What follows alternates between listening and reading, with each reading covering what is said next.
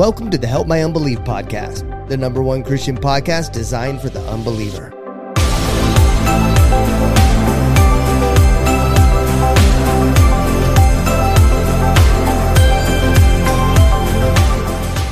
What's up, dude? Hey, how are you today? I'm okay. I see your smile. I'm liking it. Yeah. Someone said that they could tell I was visibly different last week than other weeks. They just noticed your haircut. Yeah. Well, they meant my attitude and happiness and stuff. I got mine cut too. Yeah, looks good. Are you starting to thin up there a little bit, bud? No. That'd be the worst thing that could possibly happen for you if you started thinning. I am. Listen. I'd rip you to shreds. I'm not worried about it in the least bit. I'd call you in the middle of the night just to let you know. Hey, I had never had her. She's cut my hair once before, but she trimmed the back and then trimmed the sideburns, and then the sinks were empty at that time. So she said, "Let's go wash your hair, and then come back with a haircut." And as I came back, I looked down on the ground and I went, "Wait, you haven't done the haircut yet?" No. I mean, There was that much hair on the ground. Yeah. I was pretty surprised. I was more surprised because my wife said, "Really? You're going to get it cut?" She likes it long? Apparently. I don't know. You like 70s style, Larry, huh? Yeah, well, the last time I got it cut, it was summer, so I got it really cut short. Yeah. She's not a fan of short. Yeah. Maybe I do want to talk about the break already. I think we should talk about it already.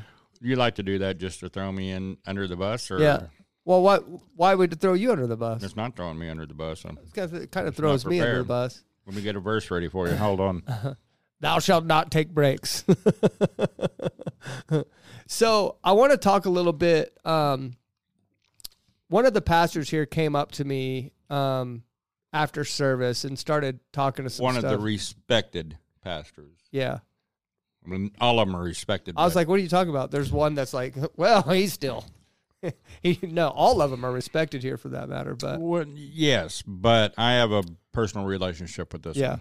Well, I don't. Actually, I have to think about that. I have a personal relationship with all the pastors. Yeah. I don't have I've done business with her before, but I've never had a personal relationship with her. I remember when I first came to church here, I remember a story about her. Me and Angela were going through something. I can't remember. I think probably financial difficulties or something. And they asked us to raise our hand if we needed prayer, and we did. And we were sitting on this side of the church back then.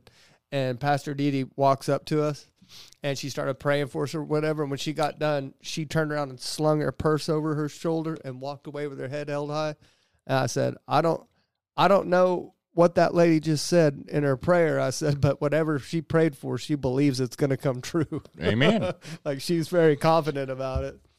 We got involved with Pastor Dee right after Darcia got saved. I mean, we knew her, but she kind of took Darcia under her wing. Yeah. And at that time, Pastor Dee had a ministry at the Jesus House. Yeah.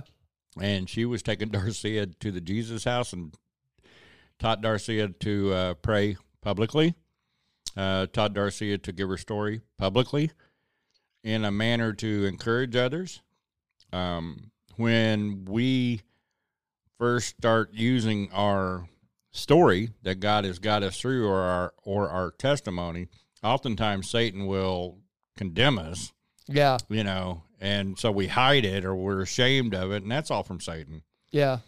It was crazy. The experience I had on Sunday with her was because I was sitting in church. I'm always honest on here, so I might as well just say it. But I was in church on Sunday, and Pastor Kevin said, raise your hand if you're going through this or if you want to have a miracle or something. I started to raise my hand, and I don't know if you saw that, but I put my hand down right away. I was like, and I started talking to God. I was like, I'm done. I was like, I'm done going down to the front.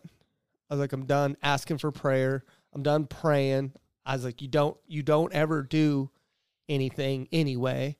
I was like, this is all a waste of time, and this is fake. And I'm not going to do it anymore. I'm done being fake. If I'm going to have a relationship with you, it's going to be 100% real. I'm not doing it because these other people are doing it and I want to fit in with these other people. It's either going to be real or I'm not doing it. I'm done. And then after service happened, I mean, I stayed far away from Pastor Gary. I stayed away from everybody. I stayed over here in this corner. I was like, I'm getting out of here. I was like, I'm leaving. I don't feel like talking to nobody. I just want to go home and be done. And then she's like, you want to go to lunch with Larry and Chris? And I was like, no, I don't.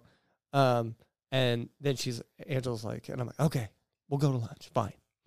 And then as I'm walking out in the parking lot, she honked her horn at me and got out of the car. And she goes, she's like, you're probably going to think I'm crazy, but I'm supposed to pray for you right now. She's talking about like the Holy Spirit has guided her to pray for me.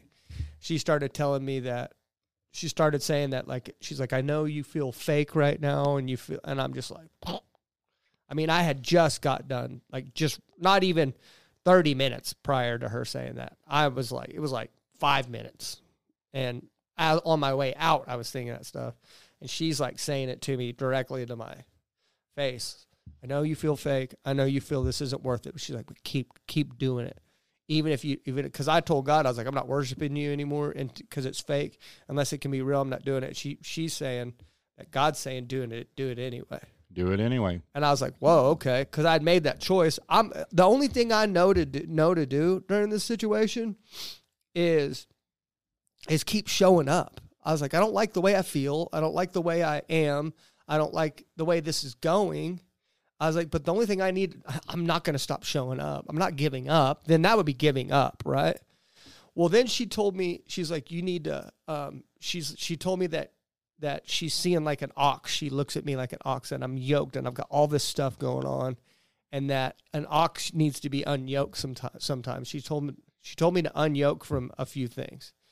And so what we're going to do is we're going to take a little break from this podcast, okay? And it's something that's sad for us too, but in the long run, this is going to be so much better for this show, and I'm going to explain why. So I'll give you guys an idea of how this is going to go. So you guys are going to get an episode every week all the way until January 30th. January 30th is going to be your last episode, okay? And then after January 30th, you won't have an episode. I thought you said January 17th was our last one. Well, we record it on January. We record the episode on January 24th. So our last episode we record is on January 24th, but that doesn't go out till January 30th. Oh, okay. So when that episode goes out on January 30th, you won't get another episode again. We will be back in the studio, and we are going to record our first episode back on March the 6th, and you will have your first episode back on March the 12th. And then we will be back every week until we decide to take a break again. If we decide to take a break again, we've talked about doing one a year, doing one break every year, but I don't know what's going to happen. The reason why I say I don't know is because everybody needs breaks, but I've been doing this all myself. And ever since she told me to unyoke from some of this stuff, I realized that what I'm doing right now is not sustainable. So during the break, what I'm going to be doing is I'm going to be putting people in place to be active in the ministry to do some things that I'm doing. I'm not going to be doing these things anymore. I've already reached out to one of my buddies in the UK to take over some of these things, to a few things, like Coco's doing the clips. Mark is going to be handling the producer, like the quality of the show. We're going to start adding segments in the show, so it'd be a little funner. He's going to start making sure we stay on time with the guest, and the guest gets more time, and that we see that the quality of the show improves. I'm going to have somebody that's going to actually be doing the scheduling of the guests, and then I'm actually going to have an editor that's editing the shows themselves. That way the quality of the show actually improves as well, the video quality. And the audio quality for that matter. So we're going to have an actual editor. We're going to have somebody doing something. That way the show can improve in all aspects. That way it's not just me doing it and I'm sitting here pretending like it's a burden and stuff. When in actuality, this is a gift that we get to do this. This is a blessing. That's how I see it. And, well, I don't. Then the reason why I don't is because of how much I have to do and how stressful it is. I think we can get to that point where I look at it like that. Because I know it is. I know it's a blessing. I understand that. but it's so overwhelming, the stuff I have to do. And we don't get, nobody get, like, I don't get to improve the quality because I'm just trying to get stuff done. I'm just trying to get stuff out to make sure everybody gets their episode out on time. And so I don't edit the shows. I don't do nothing. I just throw it together and put it out. You know, we need to have somebody that actually cares about it, that actually, like Coco in the clips, he's doing so good with those clips, dude. I agree with you on that. Yes. And so, but that's his only job. You see what I'm saying? That's why I decided, like, I was going to ask Coco to schedule the guests. And I was like, you know what? If I put that on Coco, then I'm doing the same thing as I was doing with me, where I get so overwhelmed. And then Coco's going to be so worried about getting it done that the quality of the clips or the quality of the guests is going to go down. So we need one person doing one job, and that's it. One person doing one job every time. Delegation of authority. Yeah. So essentially, that's the way it's got to happen. I need to take the break so I can reset. We're starting to adhere to not sound doctrine. Some of the things that I've been saying I don't even believe lately, and I feel like I've been cowarding out. And that's why I've been so miserable lately. I put my finger on it finally because I had a freak out the other day. And I realized that the man that I'm being right now and the man that God is calling me to be are two different people. And I'm still trying to hang on to that old man. I'm still trying to hang on to him and be him. But the new me is in conflict with that. They're at war with each other. And I'm still trying to hang on to it because this is comfortable. And this over here isn't comfortable. The man that God wants me to do, it takes a little bit more to be him. But that's why I told Pastor Gary that day that he was in here. I don't feel like I'm that guy. And I realized I'm not. I'm not that guy. I can be, but I got to let God put me there. I got to let God do that to me. I got to allow him to do it.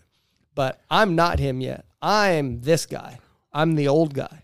And to be honest, I told you this earlier, but I don't like that guy. I don't like the old You're man. not that guy. You're the new creature in Christ. That you haven't fully accepted everything that comes along with that. Yeah, and true. If you want to use a secular movie to show a good description of what I'm trying to say, Little Nicky. No, good Lord, I don't even know what that is. No, but I'm reminded of a clip I saw of Venom. Yeah. Okay, where the creature that he becomes, right, is the angry one. You can't really control it, right? Mm-hmm. And when he separates, it's that pulling away, almost like duct tape on a skin, where it's real hard to pull it away without the pain. And the guy's going through a lot of pain. Your old man is clinging. Yeah. I can feel it too. Clinging, and he's pulling, and that's part of the process of becoming a Christian and being able to walk in the new life that you have accepted. Yeah. By accepting Christ into your heart. Yeah. What we are used to in our flesh is doing everything on our own. The only way it gets done is if I do it. Yeah. That's not how it is with Christianity. Yeah. How it is with Christianity is allowing Christ to be the overcomer in your life, allowing Christ to give you the strength, allowing Christ to give you the joy in the conflict, allowing Christ to actually give you the strength to make it through each and every day. Yeah. And those tests that we go through, I've mentioned it on here before, the refiner's fire. I've been through the refiner's fire. It's hard. Yeah. This is crazy. It's the hardest thing I've ever been through. But it's also a never-ending process until you stand before the Lord. Yeah. Fully. Yeah. In heaven. I mean, that's when it ends. It is a process. You get used to it, though, don't you? You get more used to it? Like, it doesn't hurt this bad forever? Because that'd be miserable. I'm not going to say get used to. Yeah. You learn to understand, and you've learned to trust in the Lord. Yeah. You know, Psalms 118:8 tells you to trust in the Lord, not man. We are used to trusting in man, mostly ourselves. And now the mindset changes to where you start trusting in the Lord. That doesn't come immediately. That comes with trial and error, a lot of it. you start learning to relinquish control over your life to God. You start developing and strengthening the faith that it takes to have trust in the Lord. In the end, after a lot of it, your flesh still fights. My flesh still fights too. Yeah. But I'm practiced. Yeah. Practiced. That's a good word. I'm practiced. Yeah. At rebuking Satan and getting him off me. I don't want to feel that it's uncomfortable all the time is what I'm saying, and which I can see where it won't. I wouldn't, but really. Well, what you said about I'm not going to raise my hand anymore. Okay. I was there. Dude, I'm one of the bigger guys in church. When I raise my hand, people see me. Yeah. I don't want to be seen. Yeah. I don't want to be noticed. No, that's what Satan whispers. Yeah. You don't want to be seen. You don't want to be noticed. Everybody's going to think you're faking it. Everybody's going to. He whispers in my ear all the time, too. You know what I do? Shut up. Hallelujah. Yeah. I mean, when you hear me scream, that's because all the joy that the Lord has given me is just coming out. And the fact that he has given each and every breath in my lungs to me. Literally. That's literally. I didn't tell you this in there, but like, I have so much conflict, and it's a conflict that everybody has. I have so much conflict in my life now that I'm not used to. I'd avoid conflict, but the positions God's put me in, there's just no escaping it. Like, I have conflict everywhere I go. Every day there's conflict. Lord, I'm giving this to you. Lord, I'm giving this to you. But you're not in control anyway. What I hate about I told you I hate myself earlier, is what I hate is I sit here and watch myself whenever a conflict comes up. I go with the grain. No matter what I believe, no matter what I feel, I always go with the grain. Like, I end up agreeing with the person so the conflict stops, right? Instead of being truthful to what I believe. Like the idea of hell that we've been going on. I do believe there's a hell, but I don't have a choice. It's actually written here in the Bible. But besides that, my point is, I've been borderline agreeing that there's not, just to like, and when I leave here, I hate myself for that, because I'm just sitting here allowing conflict to decide what my beliefs are. And I'm allowing people to kind of roll over me a little bit, It's not that they're trying to roll over me. They have their beliefs, and I'm just like, oh, no conflict, here it goes. But like, I don't want to be that. I don't want to be a coward. I don't want to be a guy that just allows conflict to boil up in me and just goes with the grain. Well, that's the problem. Whenever Satan comes into me and whispers in my ear and starts telling me certain things about myself, what do you think I do with that conflict? I do the same thing I do with everything else. Internalize it. I internalize it. I go with it. And it's just who I need to be as a successful man and leader in Christ. I've got to allow God to make me that way. And I cannot be happy. And I'm sitting here blaming God this whole time for it. I've been upset with God, and he's up there twiddling his thumbs, just waiting for me to realize what this whole thing was, and wait for me to take that next step. And I'm glad he has. I'm glad he's waited for me to do it, because be glad he's patient. Yeah. No, because, he is patient. He's patient with me. He was patient with Darcia. He's patient with you. He's patient with his people because he understands where we've been. It's crazy how patient he's been with me, because I've said some crazy stuff to him. But I'm gonna give it a quick example. Everybody within earshot knows how much I love my wife, how much I adore my wife, and I'm not bragging about this, but our church is going through the 21 days of fasting. One of the things that one of the things that I have chosen to fast is meat. Okay? Because I'm a meat eater. So it's not supposed to be easy. You dig what I'm saying? But my wife, I was unable to eat anything at the Ambassadors for lunch because there was nothing that I could have eaten. I don't eat salad very well. I have a personal issue with it. But you got beef with salad, dude? No, I don't have a beef with it. I have a personal issue. Let's not go there. Are you holding unforgiveness in your heart to salad? Huh? No. My wife goes, "You can have a chicken sandwich. Go ahead." And I'm like, "Get thee behind me, Satan." Yeah. You called her wife All Satan. right? Nice. Yeah, I called my wife Satan, but in a biblical term, she felt, hey, you need to eat something. And that's all my wife was concerned about was really, Larry, you need to eat something. And I'm saying, but that's not what I'm going to eat. I'll have to get something when I get home. I'll get a can of vegetables or something, so I'll be ready for church tonight. But my point is that I have to stand firm on my belief. Even if Satan uses my wife to tempt me. Well, and you're in full winter, Larry, right now. It Anyway, doesn't matter. Shut up. You could skip a Shut couple up. meals Shut and up. be fine. It's fine. When Christ went into the 40 days of temptation, Satan was there. What did he use to tempt him? He used the word to tempt him. Misquoted, but he used the word to tempt him. Satan will use everything, Zach, everything to tempt you. Every bit of this is to cause doubt and conflict in your life. Well, he had a number on me there for a while. Like, I don't know, but I've been waking up these last couple days, and I've just been, because I know Satan is here, and I know he's watching, and I know he's been working on me lately, and I've been physically speaking to him. And I just poke him in the eye every time he comes at me. Just poke him in the eye. And I've told him the last 2 days. I woke up. I've kind of just felt this nagging feeling in my ear and stuff like this, and I just say, I'm not choosing you. I'm choosing God. Like, I just want to let you know that. I want to let you know that you're wasting your time. I'm choosing God. Yeah. Other than that's not going to work. Get thee behind me, Satan. For it is written. Whatever comes across, whatever Satan's going to use. Do you have to talk to him in King James? Or can you talk to him in NIV and it'll be fine?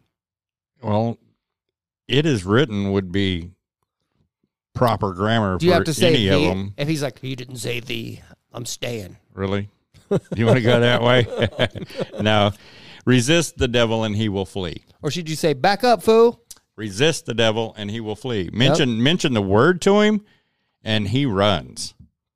All right? I would stand here. No, I'm not concerned about Satan. I have victory over him. Do you know why I have victory over him? I know. Because Christ died on the cross and gave me that victory. Okay. Well, we're not going to have time to talk about, we're going to get straight into Matt today, but here in a minute. But yeah, I wanted to announce that break. I know a lot of times, and I understand dealing with unreliable people. And so I want to assure the audience that the dates I just gave you are solid, and these are for sure dates, and we will be back on those dates. There will be no extension of the break. There will be no lessening of the break, even though no matter how bad me and Larry would want to return early, we're not going to. We're going to hold true to that those dates, and we are not going to be extending them either. This is not going to be a permanent thing. This is a ministry that Larry and I and Mark and Angela and everybody that the families here have committed our lives to. And unless God pulls the plug on this, then we're not going anywhere. So, but sometimes a break's needed, and I think a little reset. And I think you're gonna definitely see a different me when you get back. I'm gonna do the things necessary for me to get back and to be able to lead this thing into the next level. And that's where I want to take this, is to the next level. Whatever that means, we're leveling up. We're not leveling back. I feel like this last 6 months I've went backwards, and I'm not going backwards anymore. I'm going forwards. And that's what this break's going to do. It's going to project us forward.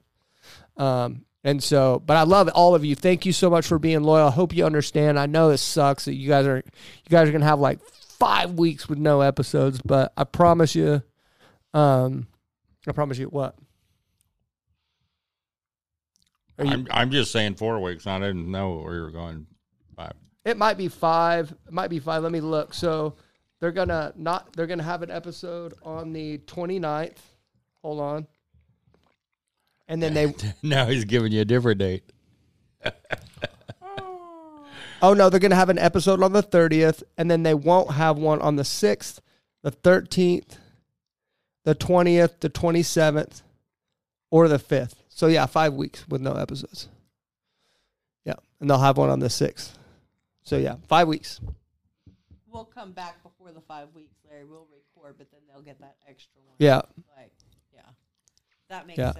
So the episodes won't drop for 5 weeks. Well, you know we'll how I record feel. it. That'd be like telling me 6 months from now. Yeah, it'll be fine. You'll be fine. We'll all be fine. It's gonna be fine. It's gonna be better. I'm telling Look, you. I'm not slowing down. Yeah. Don't trust me. Trust No, God. no, I don't slow down. Trust me. First, whenever she brought this to me and brought that I needed to unyoke from this, I instantly completely understand because I mean, when Dee Dee speaks into our life, we listen. You mentioned quite a while back about being careful on who you allow to speak into your life. Mm-hmm. Dee Dee is one of those that is allowed to speak into Darcia in my life. Yeah. I mean, definitely. Yeah, you need to pick a few. You're talking about when I said pick a few people and then don't listen to anybody else. Yeah, that's a smart rule to abide by because a lot of people want to give you their 2 cents on the way you should live your life. She doesn't. She gives me what God has given her to give me. Yeah. And every time it's been spot on. I mean, like, listen, if she would have just came up to Dee Dee, come up to me, like someone that I barely know and told me I need to leave the podcast and take a break from it, I would have told her no. Right? I would have been like, okay, I'll think about it and left and been like, I'm not leaving nothing. But it was the stuff she said before me. Exactly. There was some, she was laying, where do you think she got that knowledge? This isn't coming for me. And it obviously wasn't because what I was saying was not coming out of my mouth. I didn't even tell her the things I was saying. And then whenever I went outside and she started saying that, she started crying because she knows me. She's been there for the last 6-8 months or whatever, and she knows exactly. No, she's been there a lot longer than that. Well, yeah, but what I've been going through, she knows, and I'm very vocal when I'm around her, so she knows that me and God's been, because me and her we've been okay, but I've been at odds with God, and she's seen every single bit of it. I know that because the phone calls to me slowed down. Yeah. Yeah. You're kind of a hard guy to talk to whenever you're going through the mud with God. You're kind of a hard guy to talk to. I'm a hard guy when I'm going through mud with God? No, when I'm going through stuff with God, you're kind of a hard guy to talk to. Why? You're kind of like heavy-handed, and I'm already, so whenever I'm already, here's the deal. When I'm looking at God like he's too heavy-handed, and I call you're like even more heavy-handed than I think God's going to be. Like when you said the other day, I was having an issue with hell or something like that, and I was talking about hell, and what'd you say? And I said, I can't remember. What you said. I don't want to put, The guest. Yeah, we need to get to the guest, but I don't know. You're just very heavy-handed. You're very heavy-handed. Sometimes I need to hear that, but sometimes I don't. Well, the big thing is that this is my truth. And it mentions and it tells and it describes. And therefore, I can't dispute. I can't pick and choose what I want to believe in this Bible. Yeah. I either believe it all or I can throw it all in the trash. I understand. That's it. Understand. I don't mean to be heavy-handed, but I do mean to be truthful in my statements. Yeah. Yeah, I get what you're saying. Just like when you called me out on that, I didn't actually find a particular verse. In my opinion, that's what I feel God revealed to me. What he did, there are several of those verses in there that actually state to stay with one wife and that she is to stay with that husband and that it is only to be between them on that relation. And there's a reason that that's the sanctity of marriage is designed by God for that. Long before there was men with paperwork. So what you're saying is the whole deal about being married when you have sex, that's your personal belief. Yes. You believe that, but you can't prove it biblically. Not going to prove it biblically because it's not worded exactly that way. Now, I'm okay with that. But God ordained marriage before men were there to judge or to write the paperwork up. I've developed a lot of personal beliefs from reading the Bible that I can't prove, right? Just like whenever I say that I think Revelation 17:18, the great prostitute. I was reading that today, yeah. Yeah. When I talk about the great prostitute being America, like a biblical scholar, like Gary will tell you exactly who it is based off of studying the Bible and stuff like that. And I'm reading it, and that's what I felt like I got spiritually from it. And it was obvious to me when I read it. But like, he's going to give you a bunch of Bible verses that back it up and stuff like that. And I'm going to be like, that's just the way I feel. You got to read it in the NLT. It'll pretty much slap you in the face. Do you think it's America? I think that you had I think your thought was validated. Yeah, you saw what I was saying there. Mm-hmm. Yeah, it's kind of crazy. Isn't it? Ever since you said that to me, I've read different versions. I got the NIV, got the King James or New King James, and then now I got this NLT, and I think it's more prevalent in this, where you can see that. I got a DM this morning about someone from overseas that had a dream about America imploding in the ocean, and it all came from bombs that's under the water. And I've never personally told him about my belief about that. He may have listened to the podcast and heard us say it on there before, but I mean I believe America sinks into the ocean, bub. I believe it's the thing that kicks this whole thing off, too. So, yeah, get your passport. The only thing that I can take issue with on that is whether or not it would be after the rapture or before. Yeah, okay, so I think if the rapture happened, I still think that there's going to be a lot of people that turn to the Lord as soon as the rapture happens, because they're going to recognize what it is. And I'm not here to argue with you about whether or not that's in the Bible. I'm here to say that that's my belief. And I believe that it's going to open up the eyes of several people that were raised that way. So you believe rapture first and then Revelation, the great prostitute?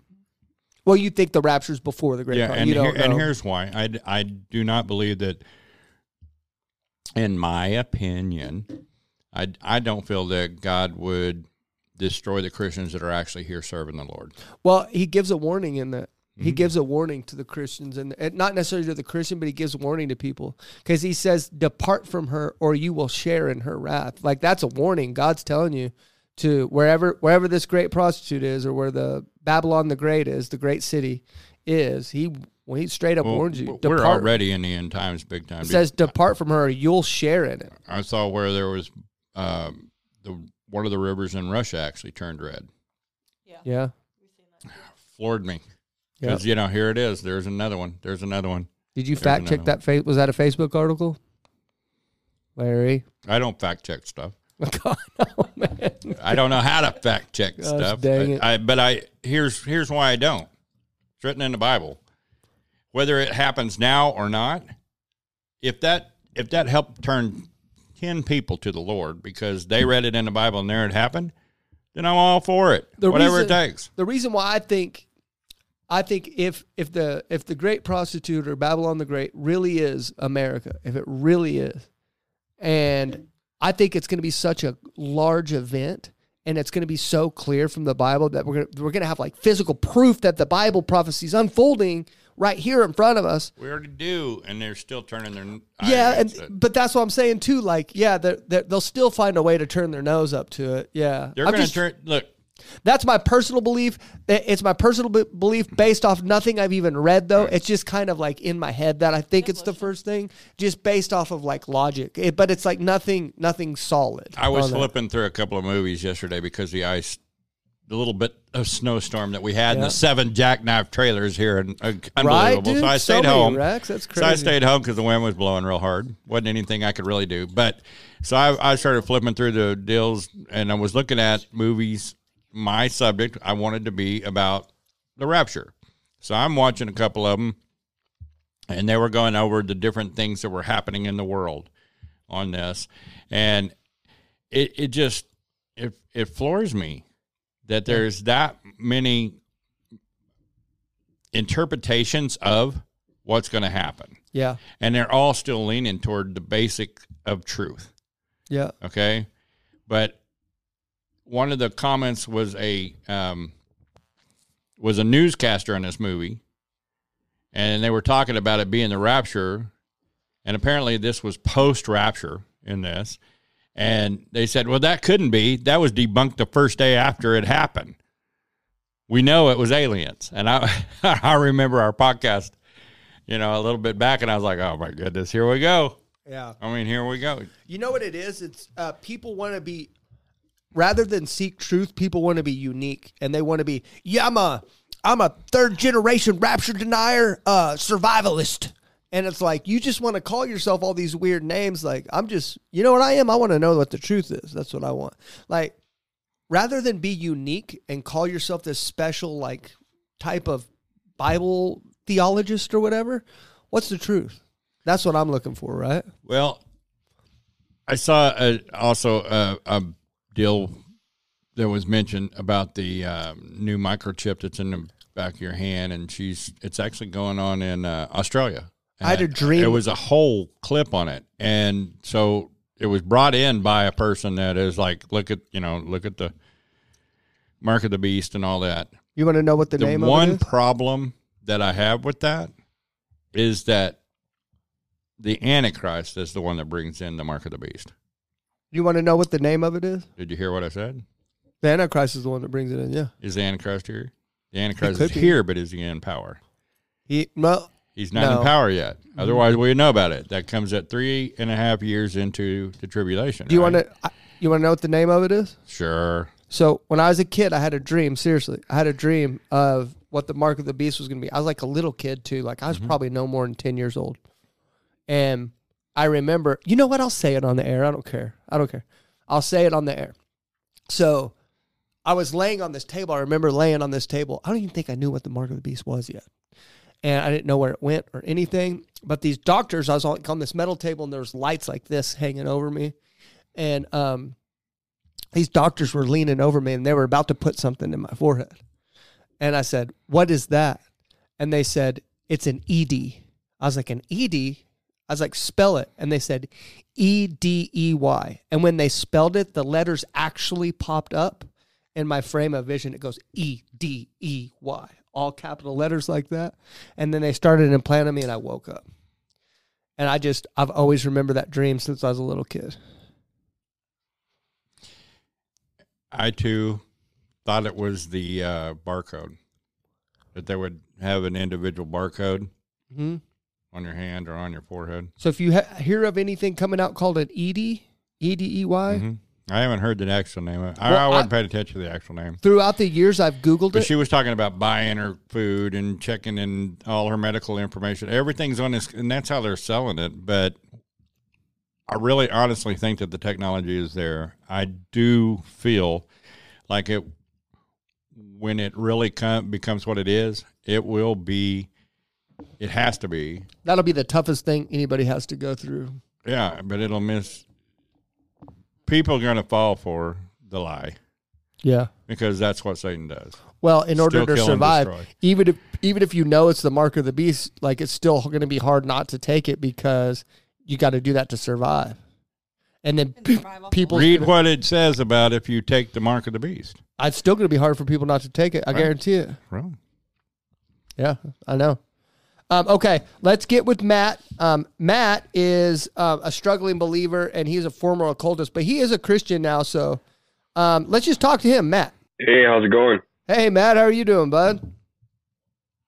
Not too bad, not too bad. How are you guys? Not bad, dude. Sorry, Larry talked forever, dude. It's all my fault, yeah, I Matt. figured that's what it was. Freaking Larry, dude. That's okay. I got big shoulders. I can hold on to it. He can hold on to the blame, That's he right. says. So what's going on today, man? You got any special plans, or are you just excited to be part of Help My Unbelief? I just cut off work early. So the rest of the day is just you guys and whatever else. Heck yeah. Okay, so have you watched any full shows before? Oh, yeah. Okay, awesome, man. You said that like you watched them all. I'm not up to date because I switched jobs about 2 months ago. But prior to that, I was up to date. Yeah, when I was working, I would just have you guys on in the background in my headphones. Nice. Well, part of me goes, yeah, you only worked for 8 hours. You still got 16 left. I'm just messing with you. So I don't know if I had 16 hours, I wouldn't want to listen to me and Larry. If I had to break, I wouldn't want to listen to me and Larry. I don't know. Is that good? Especially you. It's not bad. No, it's not bad. Okay. Well, I'm not going to explain the show to you then, since you already know. You already know that we're not a debate show, not here to debate or anything. But you're a Christian anyway, so we're just gonna have a good conversation. And at the end of it, we'll go around and do the rounds, and everybody will get their chance to talk. And since you're our guest, you'll you'll get the final say here. I'm going to go around the room and introduce everybody to you real quick. Mark couldn't be here today. He's actually working, so praise the Lord for that. Let's clap for Mark. Mark's working. Thank God for that. But we do miss him. My lovely wife Angela's here. Hello. And then my wonderful co-host Larry. How you doing, Matt? Hanging in there. And then I'm Zach. I'm the one that, I cut off my hair and now I look like the white version of John Stamos, unless John's white. And then it's just, very handsome. I think you should have got my reaction to that on tape. Oh, I wasn't paying attention. I know. Yeah. Very handsome. Are you kidding, John Stamos? Yeah. Well, I'm probably better looking John Stamos, honestly. Sure. Okay. Don't say Stamos either. Whatever. I don't know how to say his name. Don't say Stamos. It's Stamos. Isn't that the one from Full House? Full House. Yeah. Yeah, I'm better. Good hair. Yeah, way better. Okay. Hey, don't say that. Don't go down this road. Matt, so what would you consider yourself now? You're a Christian, right? I would consider myself a Christian now, but I would say I'm a struggling Christian is what I would say. Yeah. What are you struggling with particularly? Like if you had to sum it up, like what are you struggling with? Man, honestly, the past 2 years of my life has really changed a lot for me. Because the lifestyle I used to live versus the lifestyle that I live now. Yeah. I felt really led by God. And now I've kind of done what I thought, I was supposed to do. And now I kind of feel lost and abandoned in a way. And I think that that's kind of why I'm struggling with my faith. And I know a lot of it's on me. But also like it's hard for me to explain. You feel abandoned by God? Yeah. Yeah. I mean, wasn't the introduction pretty much talking about this? Yeah. How does God do that for us? He does it like all the time. God does it all the time. Yeah, I know. Because I was just talking about this in the intro of the show that like how I'm in a place right now where just a couple days ago I kind of woke up because if you haven't watched like the last 5 or 6 shows, I have been struggling with my faith as well, Matt. And I don't know if you've seen those struggles that I've been doing, but I've been struggling as well. And what I realized these last couple days was that I'm at conflict with the man that God is calling me to be, but I'm still clinging on to my old self. Does that make sense? I literally said this to my wife yesterday. I said, I hate myself. I hate me. And I don't think I'm wrong for saying that. And the reason why I don't think I'm wrong for saying that, and I'm not saying that in a way like, oh, poor me, I hate myself, I'm depressed. I'm not saying that. What I'm saying is the man that I've allowed myself to be lately, I hate him. I don't want to be him. I wouldn't want to be around anybody like that. Why? Because I'm a coward. I'm a coward. I make poor decisions. And the decisions I make and the people that make decisions around me that I probably should stand up to and hold up sound doctrine. I don't. I back up and I cower into the shadow, and I hate that, dude. And I hate myself for it. I hate myself for allowing myself to get to that point to where I'm just weak and I'm just pathetic. Whenever I could still stand up for these things and still be as loving and as meek and as kind as I am. I don't have to lose myself, but I also don't have to be a coward. But God's calling me to be different. God never asked me to be that way. God's trying to allow me to be that way. And guess what? He's sitting there, up there waiting, watching for me to become that way. And he's not being mad at me. He's not being impatient. He's like, this is what I knew. I'm kind of putting you in the grinder. And that's kind of what happens when we become Christians is we get put in that meat grinder and, meat comes out kind of bad, I guess. But we get put in the refiner's fire and we come out better at the end of it, So is that, are you going through, what trials are you going through that's causing you to feel like this, Matt? I guess the best way is to start from like the very beginning of everything. Yeah. because this is not normal for me to say I believe in God and in Jesus. Like, this is totally like a new thing for me. So to sum my whole life up in a quick short story. Please. At a young age, I went to like a Baptist preschool. I would go to church not regularly on my own. Like, there would be a bus that would come around the neighborhood that would pick people up, and I would attend once in a while.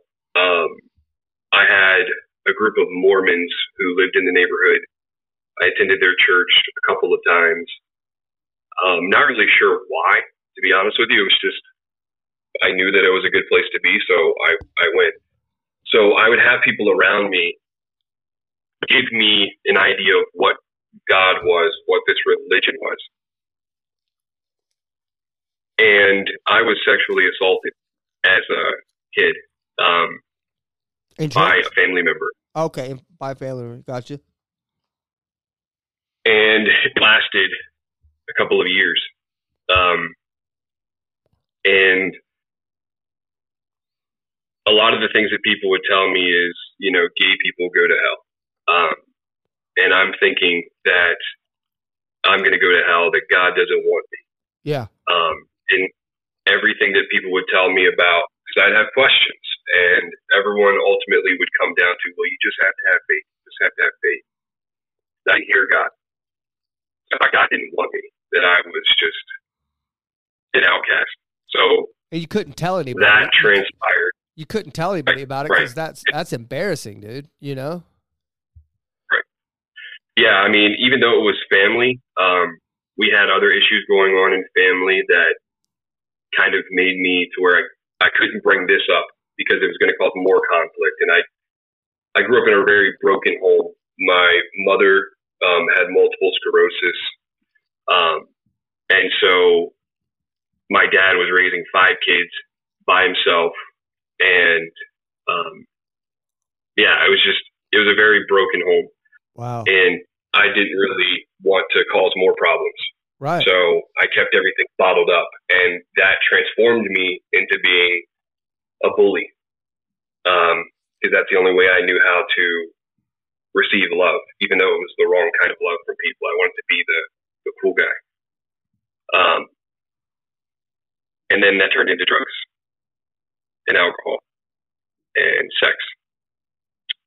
And I always kept God around. For some reason, I wanted this relationship, and I wanted to know how to get this relationship. And every time, like I said, I would talk to people, it would ultimately come down to, we just have to have faith, ask for the Lord, to come into your life, say the Lord's Prayer. And I did. Nothing happened.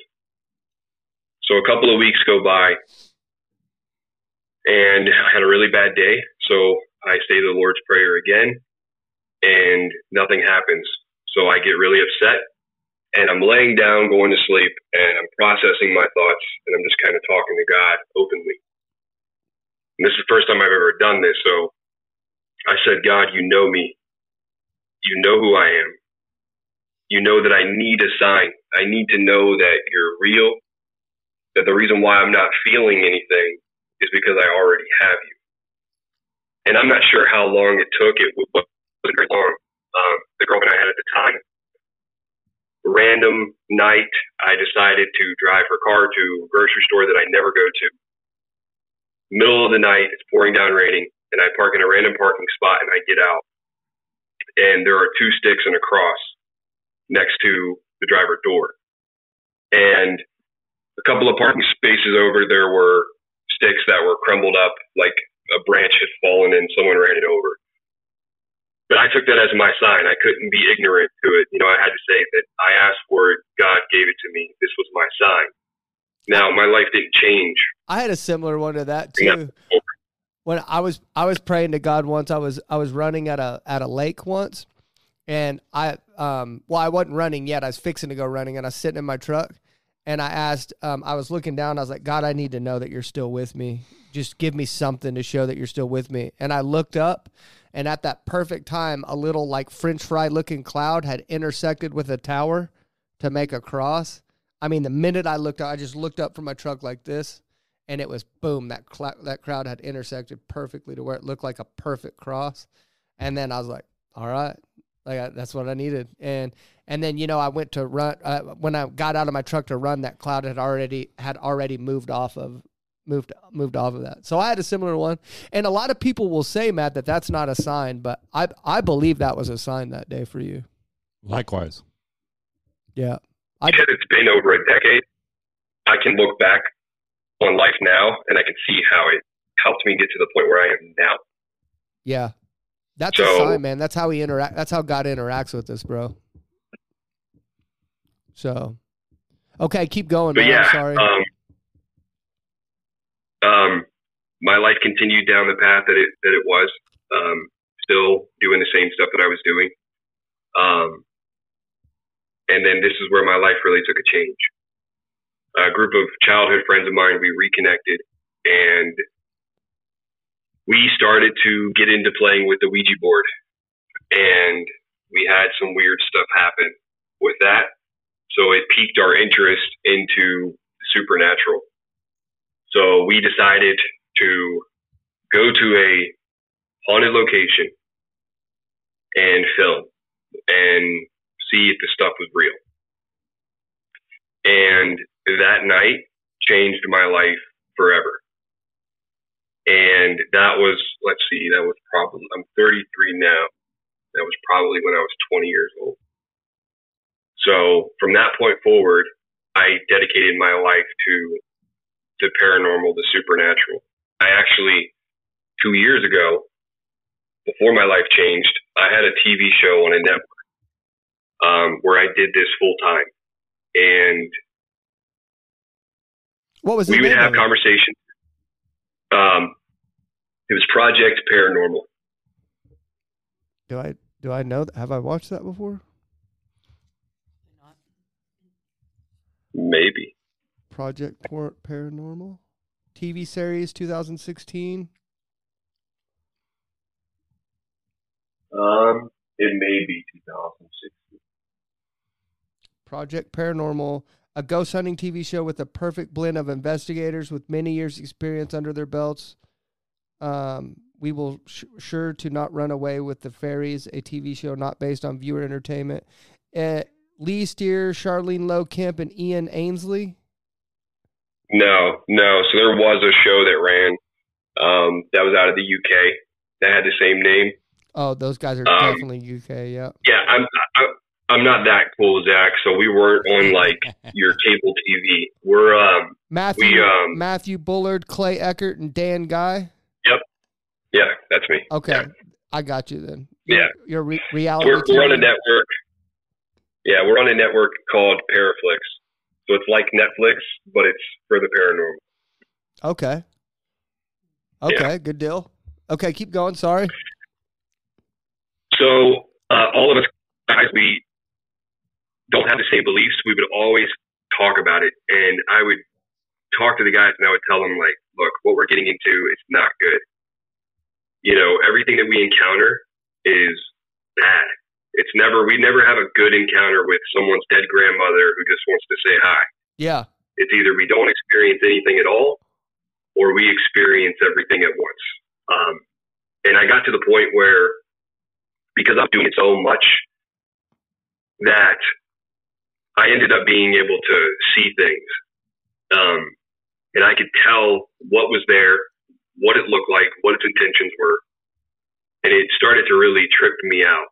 And there was one location that I went to in Ohio where supposedly there was a portal to hell, which most of these places have something along those lines.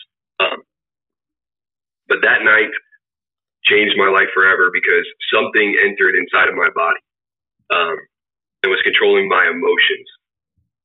And I'm not a Christian at this point. I claim to be a Christian, and I was using what I was taught growing up from people, which I know now. I feel bad for those people because I know that they're very uneducated and they're putting out false gospel. So the first thing I did was get away from the building and start praying. I was praying to the Archangel Michael. Looking back on now, I realized how dumb I was. But that's what I always told myself, is that if anything were to happen to me, that's what I would do and I would be okay. And it wasn't okay. I got home, and whatever it was, it stayed with me. It haunted my dreams. I had dreams of becoming possessed for about a year. I would wake up in the middle of the night and sweats jumping out of the bed from my sleep. My wife, she can tell you exactly the same. I'd be screaming. It was terrible. I started to notice churches around where I lived, even though I saw them every day. I would look them. And like it was an attractive woman, I would bend my neck to look back at it, even though I saw it every single day. The messages that were at the front of the churches, they were something meaningful to me at that moment in time that I needed. So I took that as God is telling me I need to stop, because if I don't stop, something bad is going to happen to me. So I did. I took a hiatus for a year. In that process, everything stopped. I reconnected with a couple of people and decided that I was going to give it a shot again. So I went to a location down in like an old town in Virginia, and the guy that I met up with, he claims to be a psychic medium, and he's him and his girlfriend. And the location that we were going to. Hey, Matt, hold on a sec. Hey, you're getting to where you're cutting out quite a bit. Do you have a secure internet connection where you're at? I do. Okay. Are you moving around a lot? Are you moving around some? Yeah. Nope. Okay. Well, I wonder if it's us then. Put this phone on the desk over there or something. See if we can get it like near some service. It's got full bars. I don't know. You'll go good for a while, and then you'll start chirping out on us every now and then. And it's during some good parts. I don't want to miss the good parts. So, okay. So I put the phone over there on the table. Maybe that'll work. So you were at the part where you were gone for a year. You were gone for a year, and then you decided to come back. You reconnected with some people to get back into it, and then what?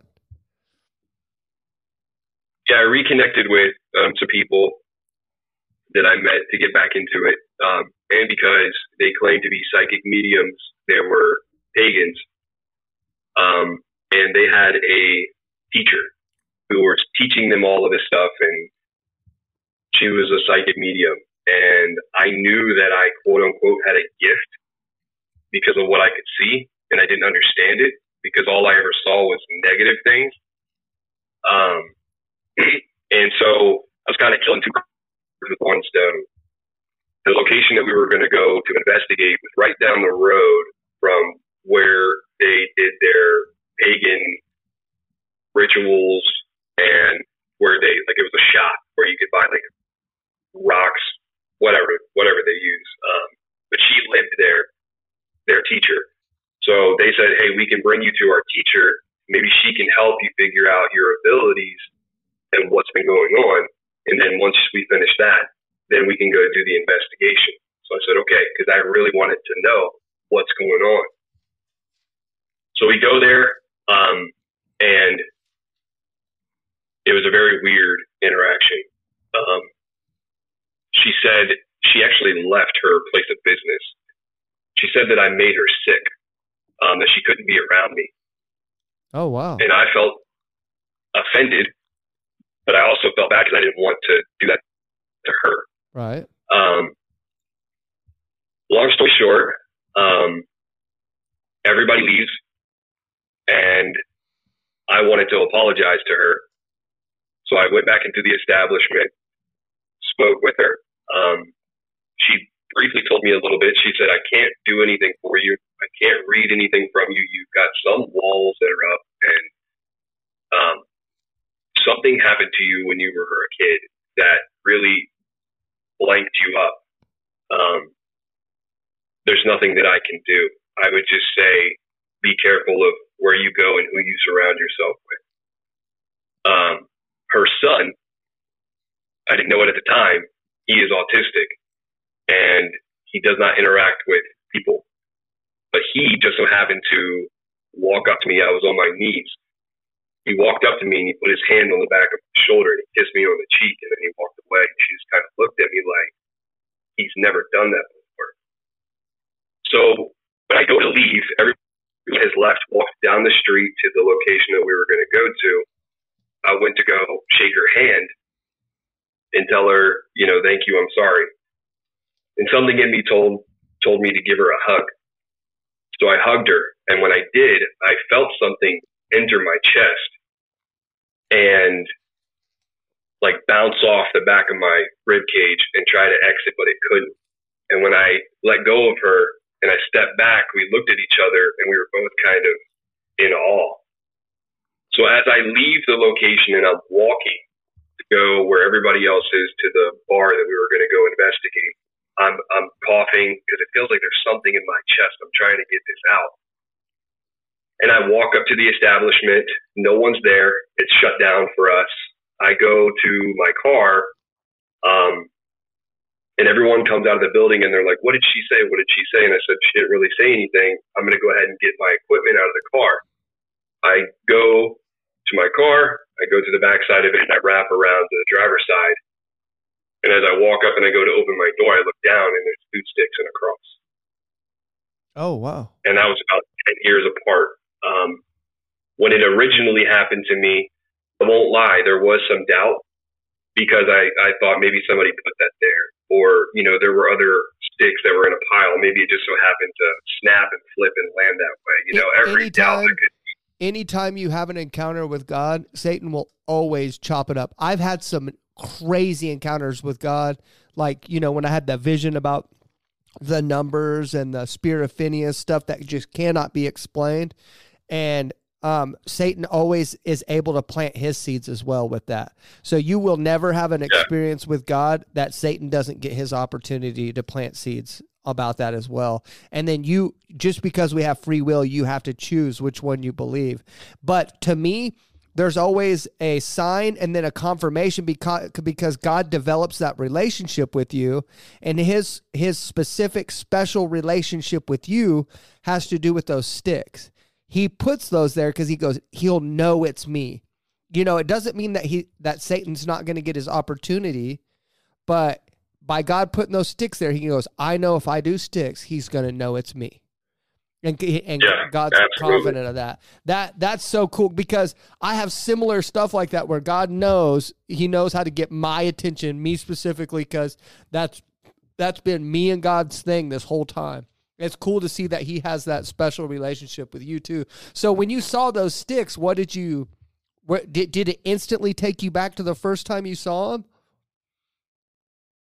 So the first time I saw him, like I said, I had that doubt that ran into my mind. But this location, it's hard for me to really paint a picture for you exactly what it looked like. But just imagine an old town. There's no trees. It's building to building.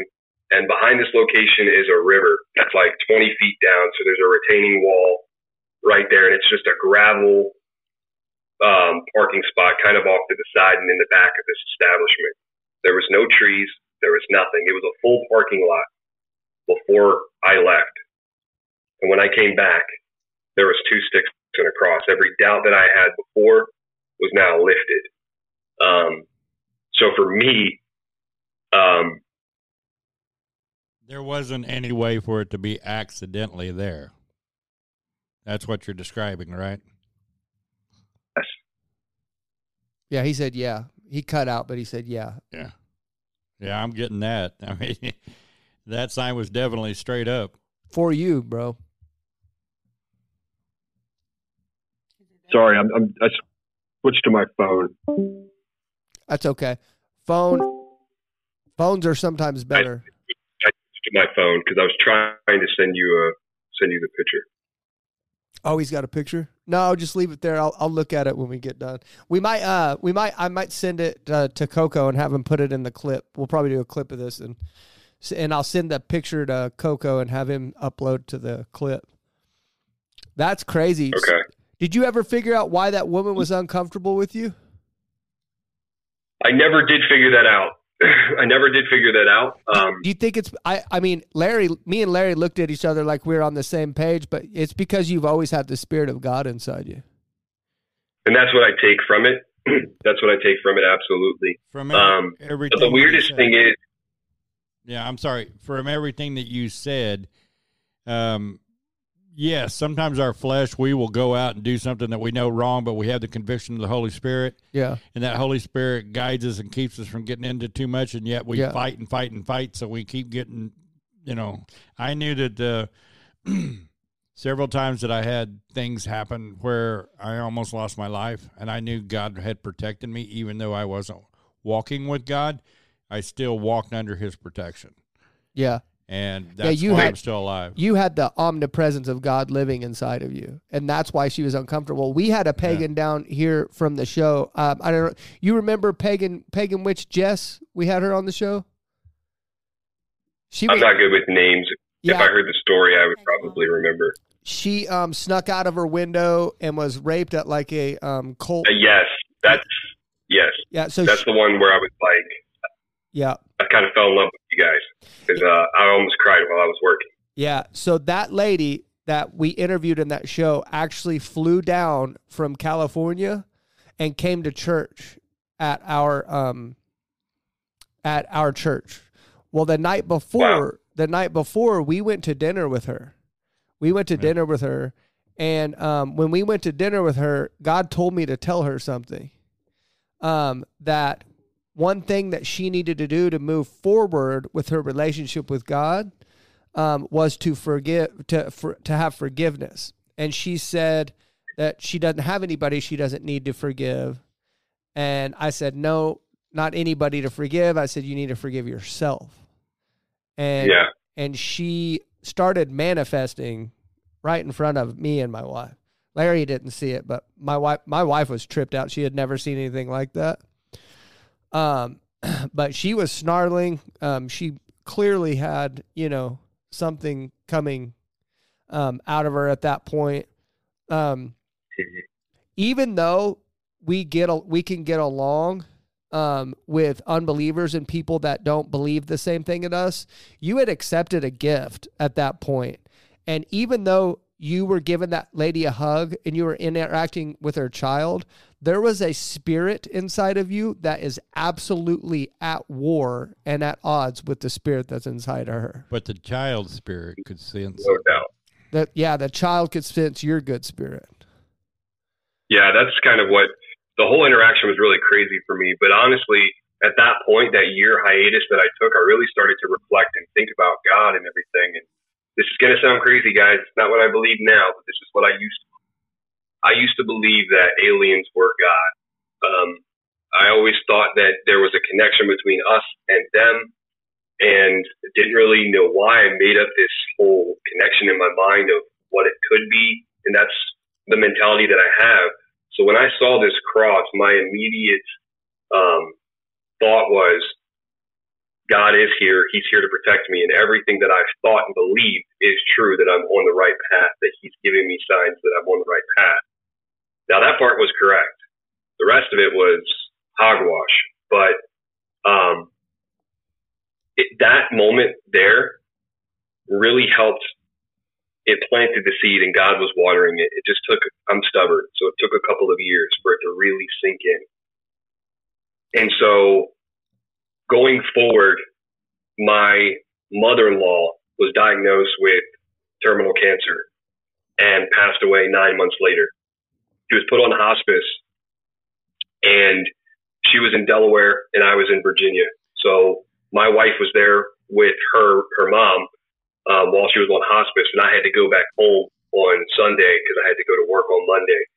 That night is the first night that I legitimately prayed to Jesus, because I didn't believe Jesus was God. I just thought he was a man, and it was hard for me to comprehend that a man could be more than a man. Yeah. So I never really believed in Jesus. But that night I prayed to him. I was the same way at one point too. Same way as you, that like I prayed to God. I didn't really need this Jesus guy, but it was later on that I learned that. But yeah, go ahead. Yeah, so that night I prayed to Jesus and I said, Jesus, if you're real, take my mother-in-law.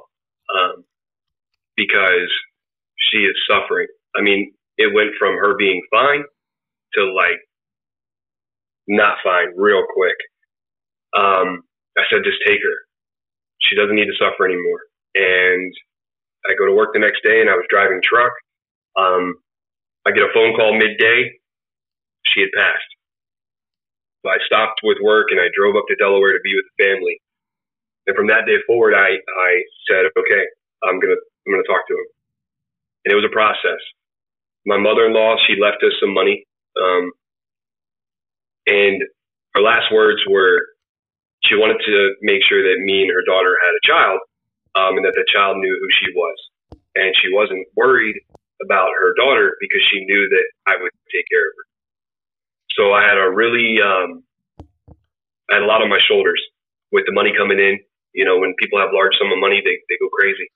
But I prayed to God and I said, God, don't let me do something wrong with this money. I want to be able to get a home and do it in her memory and start a family. So we did. We paid off debt. We set ourselves up. We were in the process of everything. My stepmom passed away, who was really my mom. She passed away suddenly. The weird thing how the process happened, we were looking for a home, but we weren't really committed. Well, my dad was now in this house that he couldn't afford, and we're in the market that we're still in 2 years ago. People could not buy houses. People were buying them outright with cash. There was 14 people that were on, bidding wars and all this stuff. So I knew I was going to have to pay out a lot of money to get a house. But the process was really quick. I got a realtor, got everything within a week, put my first offer in on the home, got the house. When I moved into the home, that's when I said to God, I said, now that you've helped me get to this point, I want you to fill my house with your presence. I want you to bring me home. I've trusted you this far. Take me home. And I prayed that every night for a year. And all of a sudden, one day at work, it's just me and another coworker. We work in a shop together. So we got nothing but time. He would talk about God and Jesus, and I'm over here talking about aliens and spirits. And all of a sudden, one day, it just clicked. Man, I use my phone to listen to a lot of podcasts, a lot of stuff that's meaningless. I wonder if I can listen to the audiobook of the Bible. So I did. A couple days go by, and it was a Friday. It was late in the evening, and I asked my wife, I said, can we go to the bookstore so I can get a Bible so that way I can study? She said, absolutely. So we go to the bookstore, and I meet this man who was kind of like me. He had a broken past. He was trying to help me pick out a Bible. And he asked me, what church do you go to? And I said, we actually don't go to a church. I don't want to go somewhere where I know I'm going to be the center of attention and judged. Yeah. He said, well, this church isn't like that. And he gave me his testimony, and he said, why don't you guys come check it out? I'll save a spot next to you guys, that way no one bothers you. Come check it out. I'm sorry. Hallelujah. Yeah. The reason that I said that is because that's how we all should be. That really is. And when I'm out there, God points out people that I am to talk to, and I invite people to Discovery all the time because exactly what you said. This church isn't like that. Yeah. This church is here. It's a hospital for broken people. And man, I'm just so glad that there was somebody out there that could actually reach to you, and God put him right in your path, man. That's how God does that. It's so fantastic. And so you went into church and you sat next to this guy. Yeah, so it was actually almost a year to the day that I bought the house, that I met him at the bookstore. And I told myself, I was like, me and my wife, we were talking about going to church, but we can never have the courage to go. You know, we didn't know which one to go to. There's so many. And then when he approached us, me and my wife, we were both like, this guy was really cool. Let's go. Plus, I didn't want to make him look like a fool. So, for the first time ever in my life, I went to church on my own accord for the right reasons. And I remember that morning, I woke up really early, put on my Sunday best, and sitting out on the back deck, drinking my coffee, and I heard God. I heard God speak to me.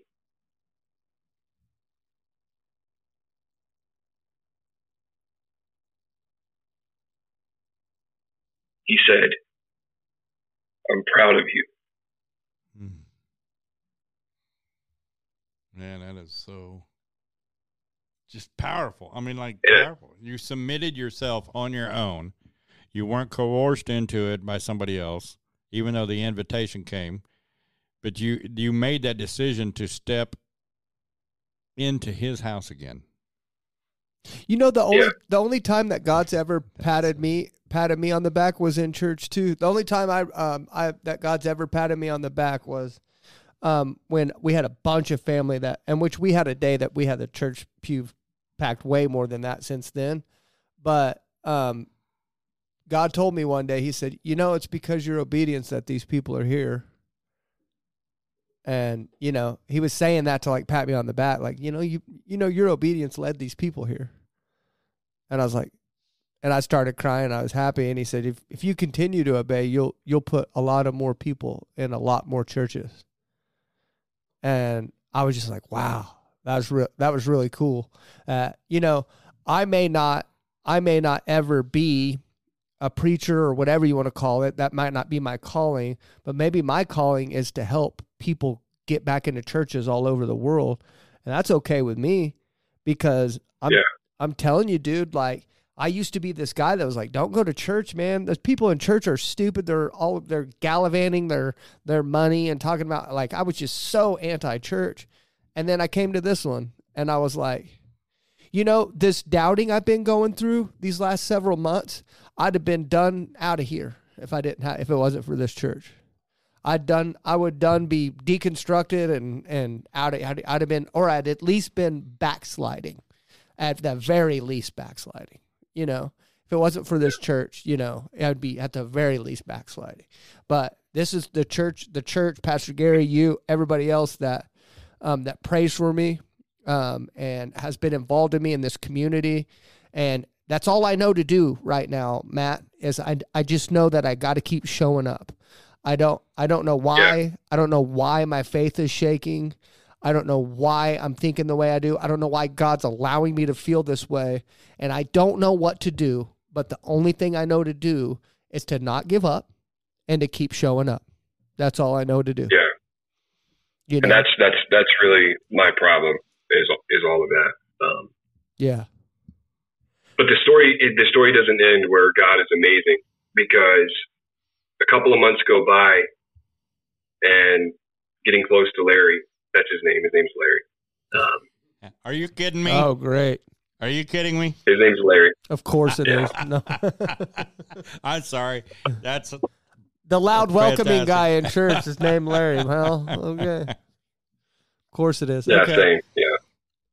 So his name's Larry, and another person who started to disciple me was looking for a house, and he's like, "Yeah, I've been talking to Larry." And I was like, "Why have you been talking to Larry?" He said he does roofs.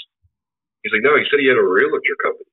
And I'm like, or maybe it's his dad. And I was like, okay, let me ask Larry a question. So I texted Larry and I said, "Hey, Larry, does your dad own Larry DeMarco Realtors?" He's like, "No, that's my company." I said, "Well, Larry, a year ago, I bought my house from Larry DeMarco Realtors." Wow. Not only did God put me in the position to be where I was, but he chose this house for me, chose this man for me. to meet me at a bookstore on a random Friday. And not to toot my own horn, it's probably because of my ADHD, but I read the Bible from front to back in 2 weeks. I couldn't put it down. Every day I'd come home and I'd tell my wife everything that I learned, and I would cry like a baby. I felt so bad for everything that I was taught when I was a kid. Yeah. Because these people who claimed to be Christians were so misled and didn't know who Jesus was. And it weighs on my heart a lot now. Because if I had somebody who knew what I know back then, things could have been a lot different for me. Yeah. The most scariest verse in the Bible is when Jesus says, you've done miracles in my name. You claim you know me, but I'll tell you on that day that I never knew you. Depart from me. Yeah. Those are the Christians that I see that just like to go to church on Sunday, that say they're good people, but as soon as they leave the church, they're cussing, road raging, they're misguiding people. They have a lot of hatred in their heart. Those are the people that I fear. That hell is not just a burning pit. I don't think God is evil by no means. I think we can use a lot of vivid imagery for things, but really what scares me more than hell is to be separated from God, because what we all long for in this life is love and acceptance. And when you have that from someone who created you with a purpose, who will never judge you, who is always there, and you turn your back on him, and once this life is over, he's gone, that is hell. I'll take fire any day over being separated from the one person who truly, truly loves me for who I am. And so I fear for those people that are in our churches every single day who truly don't know who God is, who Jesus is. And I went through a vicious cycle at first where I started to fall back into sin. At first, my life was changed. I stopped cussing. I stopped listening to secular music. I stopped, fantasizing about women. All of these things, all this stuff stopped. I was on fire for Jesus. And then I fell. Yeah. I felt terrible.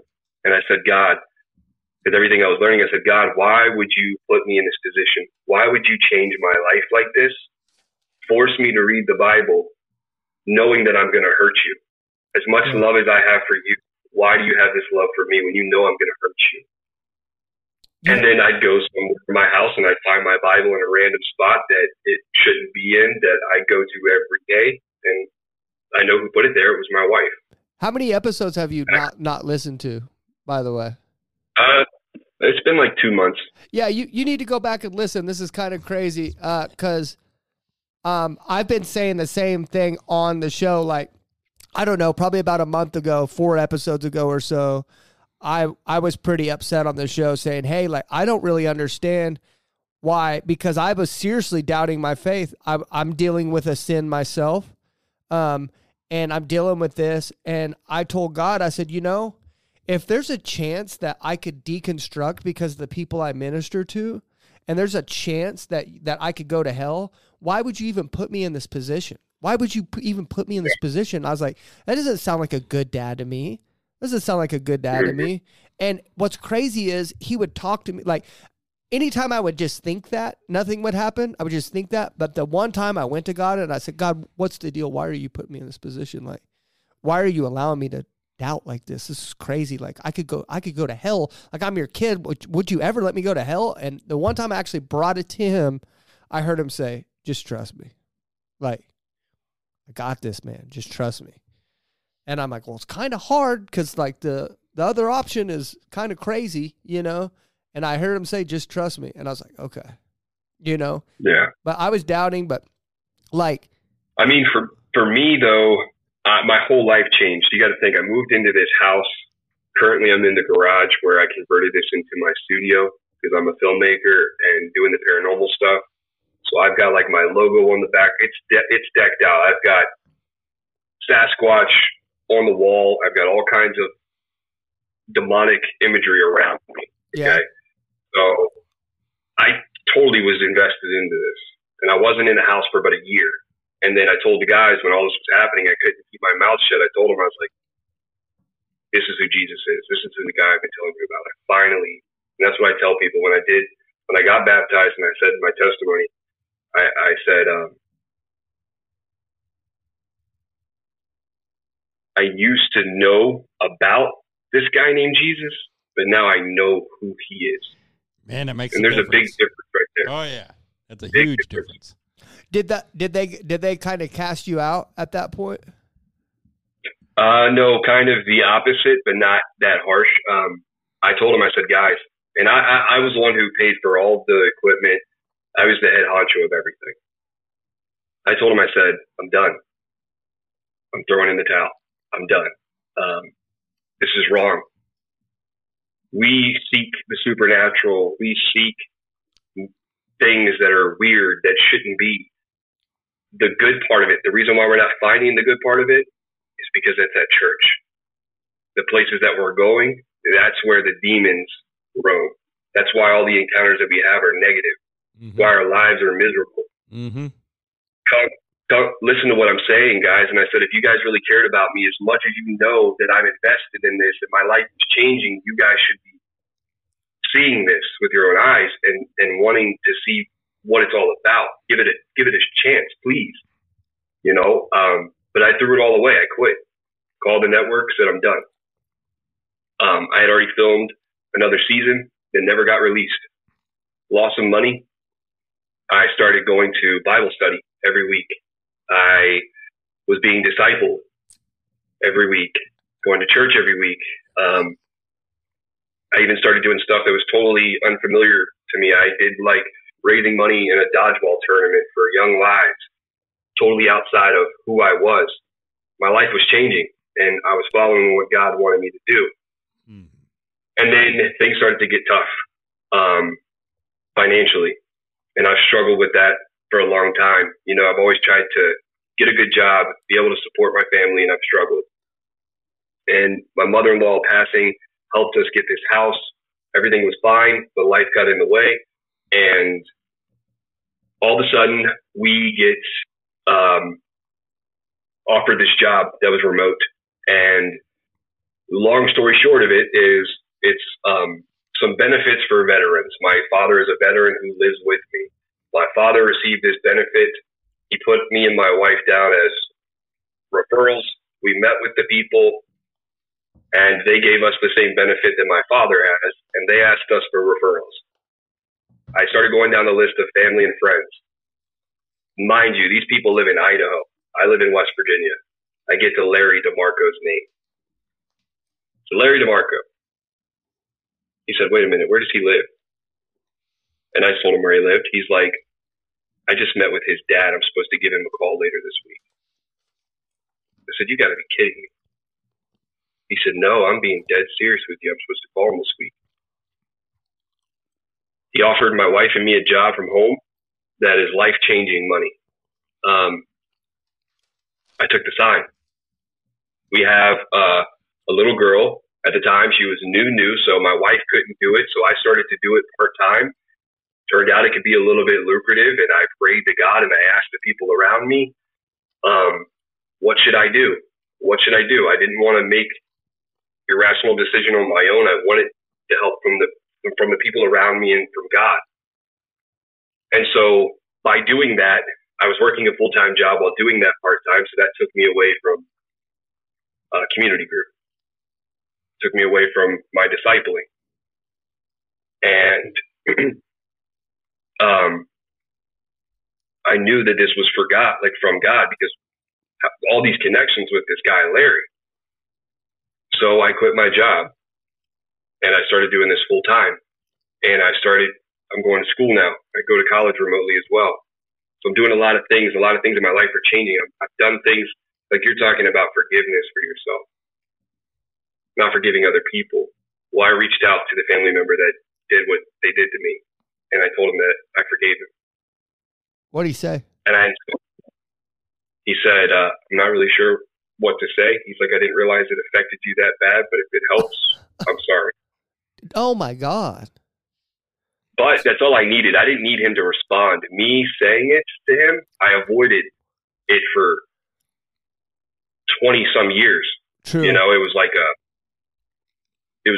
tremor in the back of my mind. A big weight doing on your that. shoulders. Oh yeah. And the guy who was discipling me, he helped me through this process because I kept telling him every time I would get down in the dumps, I would just hear this voice in my head telling me that I was worthless. God doesn't love you. I know who you really are. I know what you really think about. I know what you've really done. So I had to talk to him, and I'm like, there's something eating me alive. I have to tell you. Nobody knows except for my wife. And I told him. And through talking to him, God told me, I'll protect you. Reach out to him. Tell him you're sorry. Tell him that you forgive him. So I did, and it helped. I'm doing all of these great things. I'm sorry, people don't understand that forgiveness is for you. It's not for them, it's for you. And it frees you up from the condemnation that Satan uses constantly against you. Yeah. Now I'm struggling. Beautiful, man. I'm struggling with doing what I feel like God wants me to do. But now he's taking me out of community group. He is taking me out of being discipled. I am struggling very hard financially. Why do you feel like he's taking you out of it? Well, see, that's where I am smart enough to know that part of it is me, that I can make a way if I truly wanted to. But at the same time, in my thought process, being human, I'm thinking, why are you making it hard for me? You already made my whole life, and I gave everything up for you. And you changed my life. What did I do wrong to make you take it all away? Nothing. The reason why it has to be hard is because I think it's pretty clear from hearing your testimony thus far. I think it's pretty clear that you have a big calling for your future. And I don't know if what you're doing right now is the end all be all of that. And if you have a big calling, then you are silly to think that you're not going to go through big trials and big tests to get there. And in order to get to that big calling, these big trials and big tests are going to be big hard, just like I'm going through. And the reason why I'm saying that is because I'm going through it right now. But one thing I've always noticed, because God's kind of given me a vision of my future. I don't really know what my future is, but I know that I'm going to have to make some very difficult choices, and I'm going to have to get through some very difficult things to be able to get there. It's not guaranteed. My calling that I have laid out for me, it's not guaranteed. I have to choose to get there still. And I have to make the choices that God has set out before me to get there. But if you think that you're going to have a big, massive call on your life and it be easy, then first of all, it wouldn't be worth it. It wouldn't be worth it anyway. But second of all, nothing from God comes easy. If something is easy, it's not from God. God makes you work for everything. And the reason why is he's a good dad. You don't want to just give your kids anything. You don't want to just lay their path out for them. No, they'll be little brats, and so would you. And that's the problem. I kind of have the same mentality as you when you talked about the deconstruction, where I'm like, I've gone through enough in my life. Yep. I need to catch a break. Yep. You've done this to me. Now you're testing me. Why would you create? I didn't ask for this life. You chose me. Exactly. Why are you putting me through this, knowing that at the point that I was, if one bad thing happened, I would have denounced my Christianity and deconstructed and gone to hell. Why would you let that happen? Exactly. The reason why is because you accepted the call. You already accepted the call, and what you're going through is inevitable. It has. Well, that's where I feel lost. I feel lost in the process because I don't hear God anymore. And I'll be honest with you guys, I stopped going to church. Yeah, you got to at least show up. That's the part I'd recommend, is even through this, still show up, because that's the part with me. Like, Satan had been able to keep me out of church for like a month, Wednesday night church, and I was able to go last Wednesday, and I felt a little bit of a feel for a couple days from that. And so I was like, okay, well, I need to do this more. That's clearly a part of my issue right now, is that I haven't been able to go. You have to at least keep showing up to give yourself a chance, bro. You have to give yourself a shot at this thing. But you've already accepted you've already accepted the call. Like it's too late to go back now. I feel like I know what my calling is. I just don't know how to get there, and I could see it at the beginning, and now it's way off in the distance. You don't need to worry about how to get there. You don't have to worry about that's not your doing. You don't get there. Yeah, you don't get to pick how you get there or what it is. Like God is taking you there. And once you realize it is like you can sit here and think that you're driving this car all you want, but you're in a Tesla, bro, and it's in automatic mode. Do you understand that you can doubt God and still be in his will? Yeah. Because you have flesh. God understands your flesh. Yep. He needs you to go even though it doesn't look right. Even though, you have to develop that. You have to develop that trust. I got a question for you on your small groups kind of stuff. Are you a partaker or are you a giver? Absolutely. Probably the most partaking. So you're just sitting there doing nothing? Oh, no. If you're talking about the ghost stuff, No, he's talking about your small groups in church that you go to. Yeah, you were talking about you're shutting that kind of stuff down a little bit and backing out of it. Look at two things. Yeah. Look at Larry. Okay? I imagine Larry does a lot of talking in groups that he's in. Yeah. He has something to give, so he's always giving. Oh, he's brought so many people to the church. Okay. Secondly, I'm simply stating, when you go to those classes and you receive, do you also give? And I'm not talking about finances. I'm talking about, do you give into the input? You've read the whole Bible in 2 weeks. There's a lot of that's do you give your 2 cents, your testimony? Yeah. Like, do you talk ever? Do you recognize what he's talking about and elaborate on it? There you go. Yeah, so I'm not in Larry's community group. It's based off of where everyone's located, and they try to keep it at a reasonable amount of people. So the group that I was in, I was very engaging. But I will say that I stepped back because my beliefs conflicted with their beliefs because of the world that I used to live in was kind of meshing with the world that I live in now. Yeah.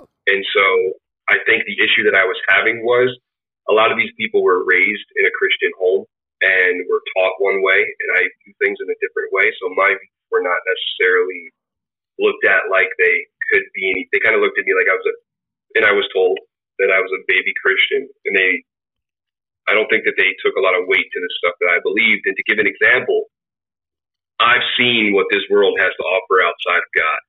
I know how real it is. And I've been down every rabbit hole that you can imagine. When the Bible speaks of the Nephilim, and when Moses is traveling through the land, and the spies go out and they come back and they say, we saw them. We're like grasshoppers to them. They're like the size of cedars. Well, cedars at, full maturity are like 100 feet tall. Most people don't believe that the Nephilim, the giants, were real, or that the sons of God came down, which are the fallen angels, and mated with the women, which bore the children of Nephilim. They don't believe in those things. Well, I beg the questions of, how were the pyramids built? Well, it makes a lot more sense for me now to take God's word for it and know that there were supernatural forces on this earth at one point in time, just like when Moses was in Egypt and the Pharaoh, his magician, threw down whatever, and the snake came, and then Moses threw down the staff, and Moses' snake ate that snake.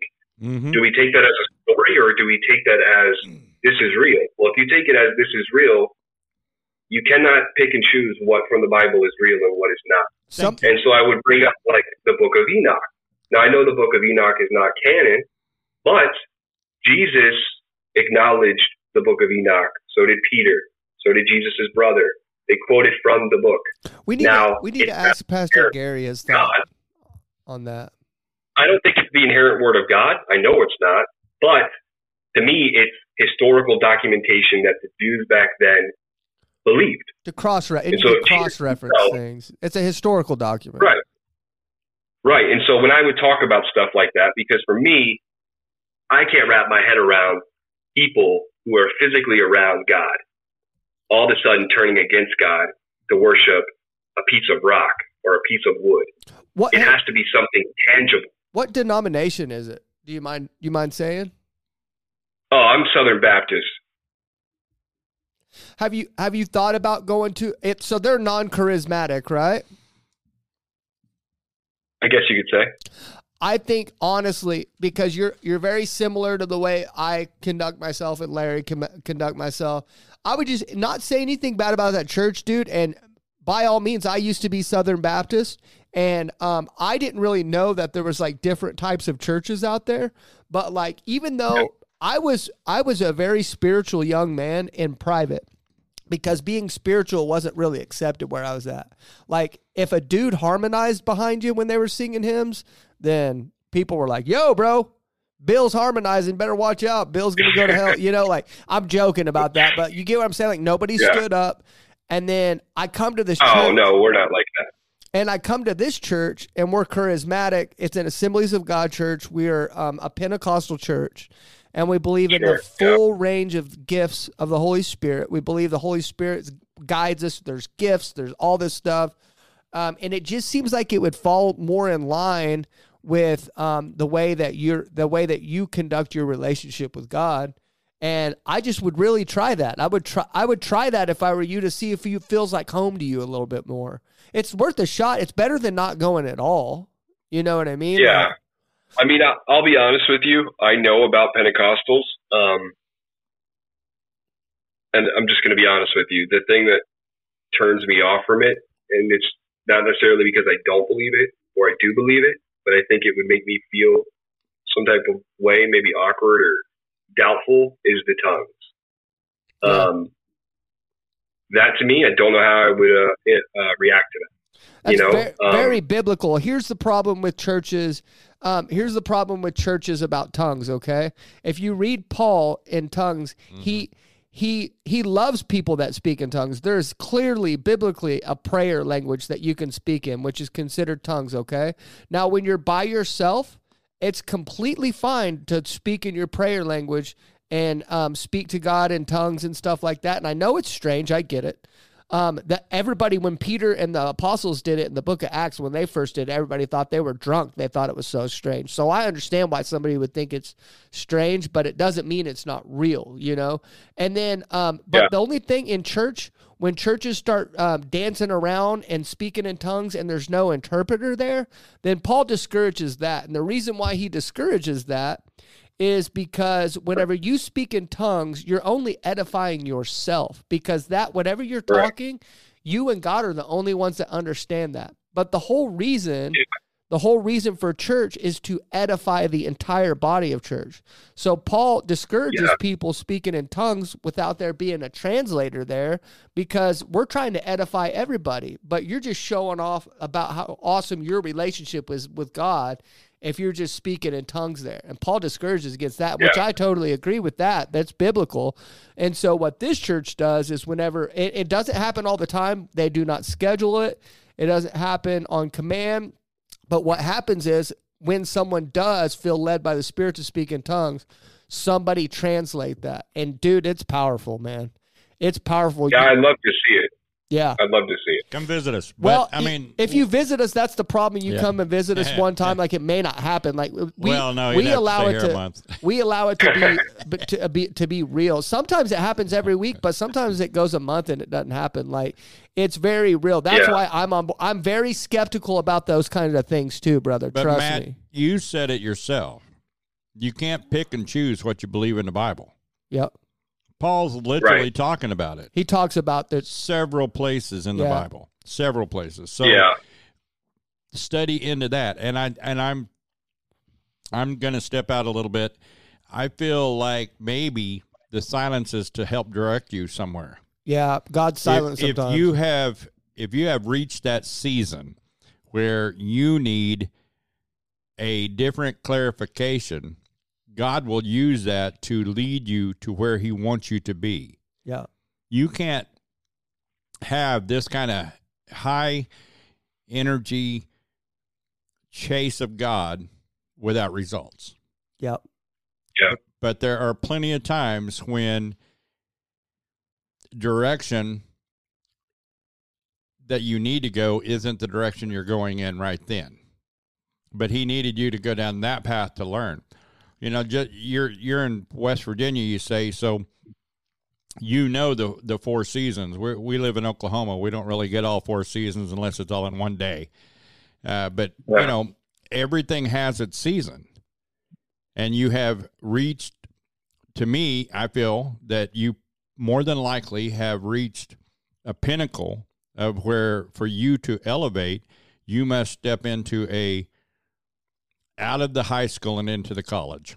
How about that? During my relationship with God, I have found three things of why God, when God's not talking to you, three things are usually happening. And this is from my experience only.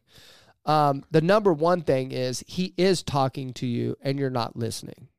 That's the number one thing for me in particular. God has even brought that to my attention before. Hey, if I could get you away from your devices long enough, I'd talk to you more. Okay, got you. Or he's giving you or you're giving him the wife treatment where your wife's screaming in the other room, hey, honey, can you do the dishes? And you're saying, can't hear you, babe. I'll talk to you in a little bit. Going out with the guys. That's one of the things too. And we just subconsciously try to block it out because God's telling you to do something that you don't want to do. Number two reason why God isn't talking is because he's already given you something to do and you're not doing it, and he's not talking to you until you do it. And if this was the case, you would know what it is and you would know what you need to do. And then the third one is it's the test. God has given you a test, and you're in a testing period now. And the teacher's silent through the test. And the teacher's silent during the test.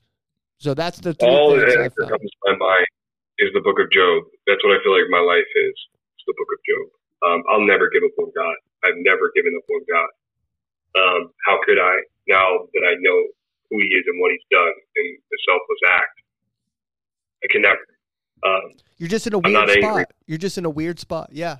Dude, you need to go back and listen to the last couple of months. I've said the same things. Like, I'll never give up on God. I've said those same things. I'll never give up on God, but I just don't know what's happening. You've even said you feel like Job. How could you? Yeah, I feel like Job. I've even, there's this part in Job where he says, he talks to God. He goes, why would you even bring me out of my mother's womb if you were going to put me through this? Yeah. And I felt the same thing. There's so much in it.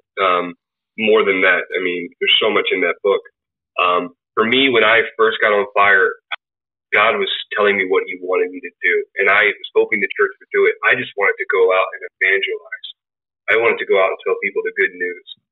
And I felt like I would be a good person to do that because of the lifestyle that I lived and what's popular now with, the occult and New Age. These people believed what I believed.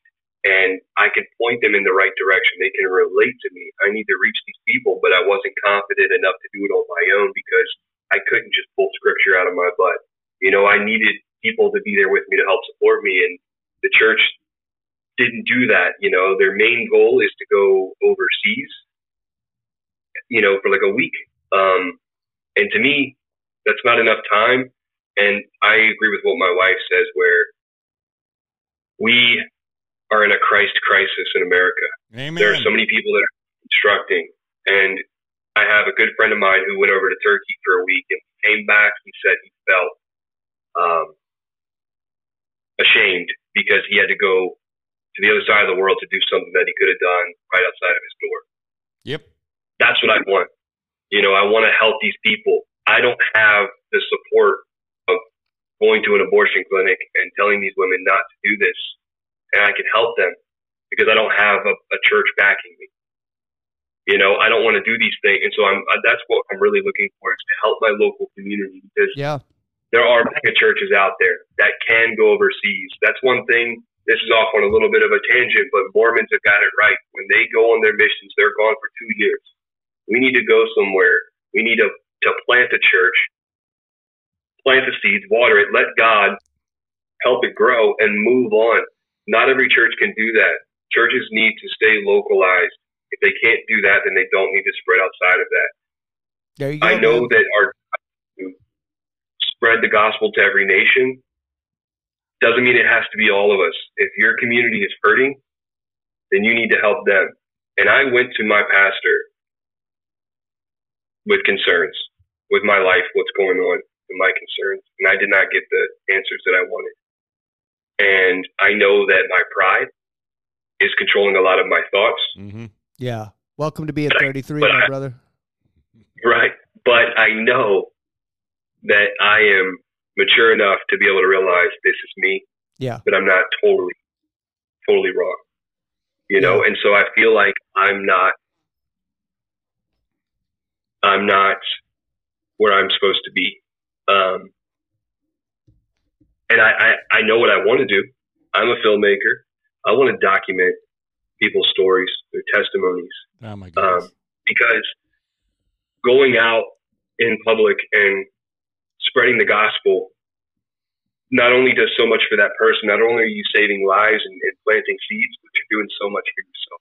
Bro, you said your position's a remote position. I'm going to interrupt you. I don't even care. People say I interrupt too much. I don't care. Yeah, you're good. You're good. Your position's remote?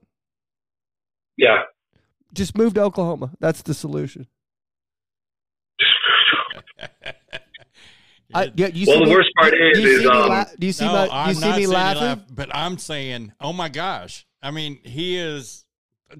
Listen, am I laughing? I wasn't joking. From my point of view, on this end, I feel like he is a mixture between you and me. Exactly, right? Like, and then you add a little bit of Mark on top of all that. I identify. Like, this kid here. I want him in one of my classes. This is the most I've identified with a person ever. I know what he's going through. I almost feel like I know what he's going through behind the scenes, just because. And I know he doesn't know it because he hasn't watched the episodes recently. But if you go back and watch the episodes, I think your jaw's going to hit the floor, Matt, about what I've been going through. I know that he needs a Larry hug. Well, come on. He needs a Larry hug. He needs a full-on Larry hug. Here's the deal. We're starting a testimony. I have said this. My wife's over there nodding her head. I've said the same thing about what he talked about missionary work. We are all called to be missionaries. Every one of us. And my mission field is outside my door. I don't have to go to another country. I'm a full-blood Okie. There's no way for me to be misconstrued from a different country, so I choose not to go to them. Yeah. All right? I would rather never be anywhere but in America. I've driven a truck all over this United States. But anyway. Right? But no, I'm saying he's absolutely correct on that. We need to make our area around us the mission field. Yeah.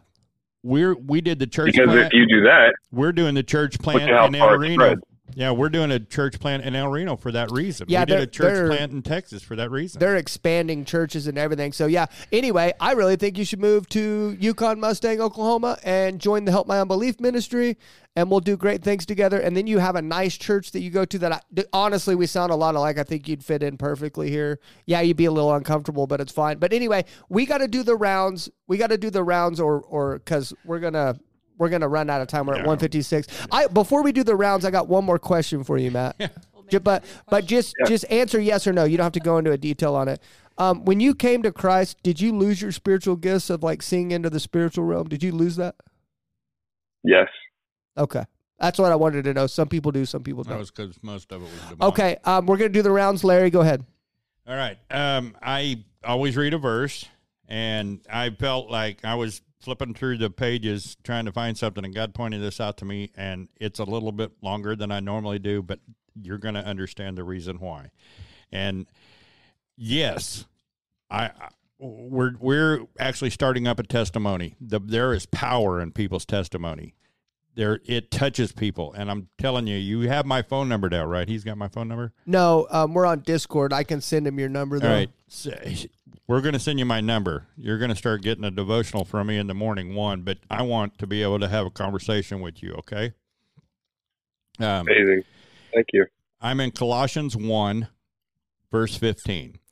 Christ is the visible image of the invisible God. He existed before anything was created and is supreme over all creation. For through him, God created everything in the heavenly realms and on earth. He made the things that we can see and the things that we can't see, such as thrones, kingdoms, rulers, and authorities in the unseen world. Everything was created through him and for him. He existed before anything else, and he holds all creation together. Christ is also the head of the church, which is his body. He is the beginning, supreme over all who rise from the dead.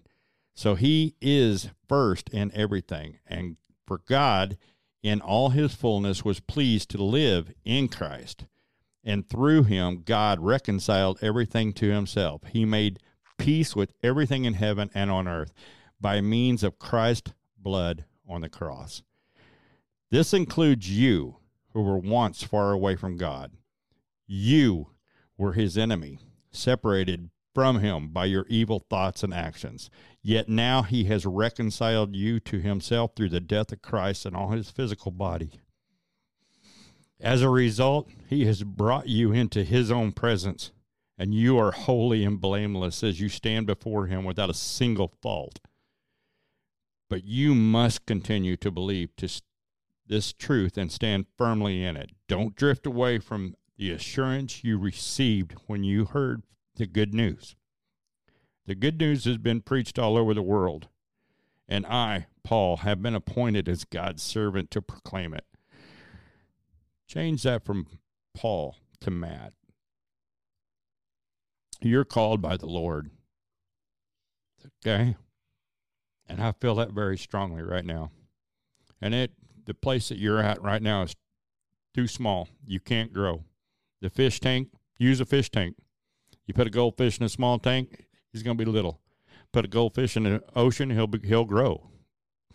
That's you, Matt. Right now you're surrounded by your environment that is containing you. And I'm talking to somebody who needs to be outside that container. I love everything that you said, and I feel this completely. I would love to have you here. I would love to watch you grow in the Lord. And I would love to be part of that. My turn? Yeah, because I'm going to start crying here in a minute. Well, I think not start. You're gonna cry more. Okay. Yeah. I usually pretty good about telling people's like spiritual gifts and being able to help them start them. I don't know what your spiritual gift is, but for some reason I can tell whatever you're called to do, it's big. It's big. And with big callings comes big pain. You're going to go through a lot of pain in order to get you to the person that God needs you to be. And I know that sucks. And we're going to get off here. You're going to be encouraged from this phone call. We're going to get off here. You're going to go right back into it. It's going to hurt more. And you just need to give yourself a fighting shot at this, man. Like, do not remove yourself from other Holy Spirit-filled believers and expect yourself not to just be beating yourself up all the time. If me and you are going through anything, if our brains are anywhere near going through the same thing right now, then I could not imagine where I would be if I took myself out of the church. The only thing I know to do is to keep showing up right now and to keep just saying, God, I don't know what you're doing, and I'm pissed off about it. I hate that you're doing this. I don't agree with it. This sucks. This is stupid, but I'm going to keep showing up because gosh dang it, I hope you know what you're doing because this sucks, dude. And I know that if I'm called to do something big, because I have a big calling on my life too, and if I'm called to do something big, then the guy I am right now is not going to be able to do it. I know that God's going to have to change me. I know for a fact he is, because the guy that I am right now ain't going to cut it. And so we have to allow that. We have to allow that to happen. In order for that to happen, there's going to be a ton of pain. And we probably haven't seen the half of it yet. And Whatever it is, there's a finish line, though. You know, Larry, you said something good to me the other day. I'm going to give you credit. I don't give you credit enough. Talking about you put life into perspective. I have been running this life like it's a sprint, like it's a 100-meter dash. And I've been just going all out. But I've ran marathons before. And the way you run a marathon is nothing like you run a sprint. Mm-hmm. It's nothing like it. And you have to train your body, and you have to put your mind in certain locations. You know what? I'm going to slow down right here. And then I can speed up there. And then I can slow down here. And then I can walk here. And then I can slow down here. Because to run 26.2 miles, it's a different ballgame. And I have been running life like a sprint. And it is okay to just slow down, look at your surroundings, give God praise, even if you're just going through the motions, and just not worrying about having to do right now. Because no matter you like it or not, you've already submitted your life to Christ. You've already accepted the call. And he's got this, man. He's not going to let you go too far astray without jerking you back in. Understand when you wake up tomorrow morning that he's got this. And you've already accepted the call. And there's nothing you could do about it. I'm going to close what I got to say, with a vision that God gave me about a year ago. And it helped me understand a little bit about spiritual warfare and what it has to do with this calling. But the vision God gave me was I was climbing a tree. And I was actually I was standing next to a tree. And next to that tree, I had a big old shiny, vibrant harness on. And the harness was like glowing gold, and it was just this big harness. And there was a big beast that was sleeping under a tree next to me, under a different tree next to me. And when I started climbing the tree, the beast woke up, and it tried to shake me out of the tree. And I had this glowing harness that was attached to me. And this beast was very loud, and he was mean, and he was trying to shake me out of the tree, and he was yelling things at me like, you're going to fall out of that tree. You're not going to make it up to the top of that tree. You might as well just climb down. And I understood that there was nothing this beast could do but shake the tree. I could not fall out of the tree. I couldn't get hurt. The only thing that could possibly stop me from getting to the top of that tree was if I climbed down from it. If you look at what that vision showed me, was the harness is the Holy Spirit. The tree is your walk of life. And the beast is Satan. Satan's loud, and he's going to shake the tree, and he's going to try to get you to come down. He's going to try to get you to walk off the tree. He's going to try to get you to climb down and stop your walk. But at the end of the day, he can't kick you out of that tree.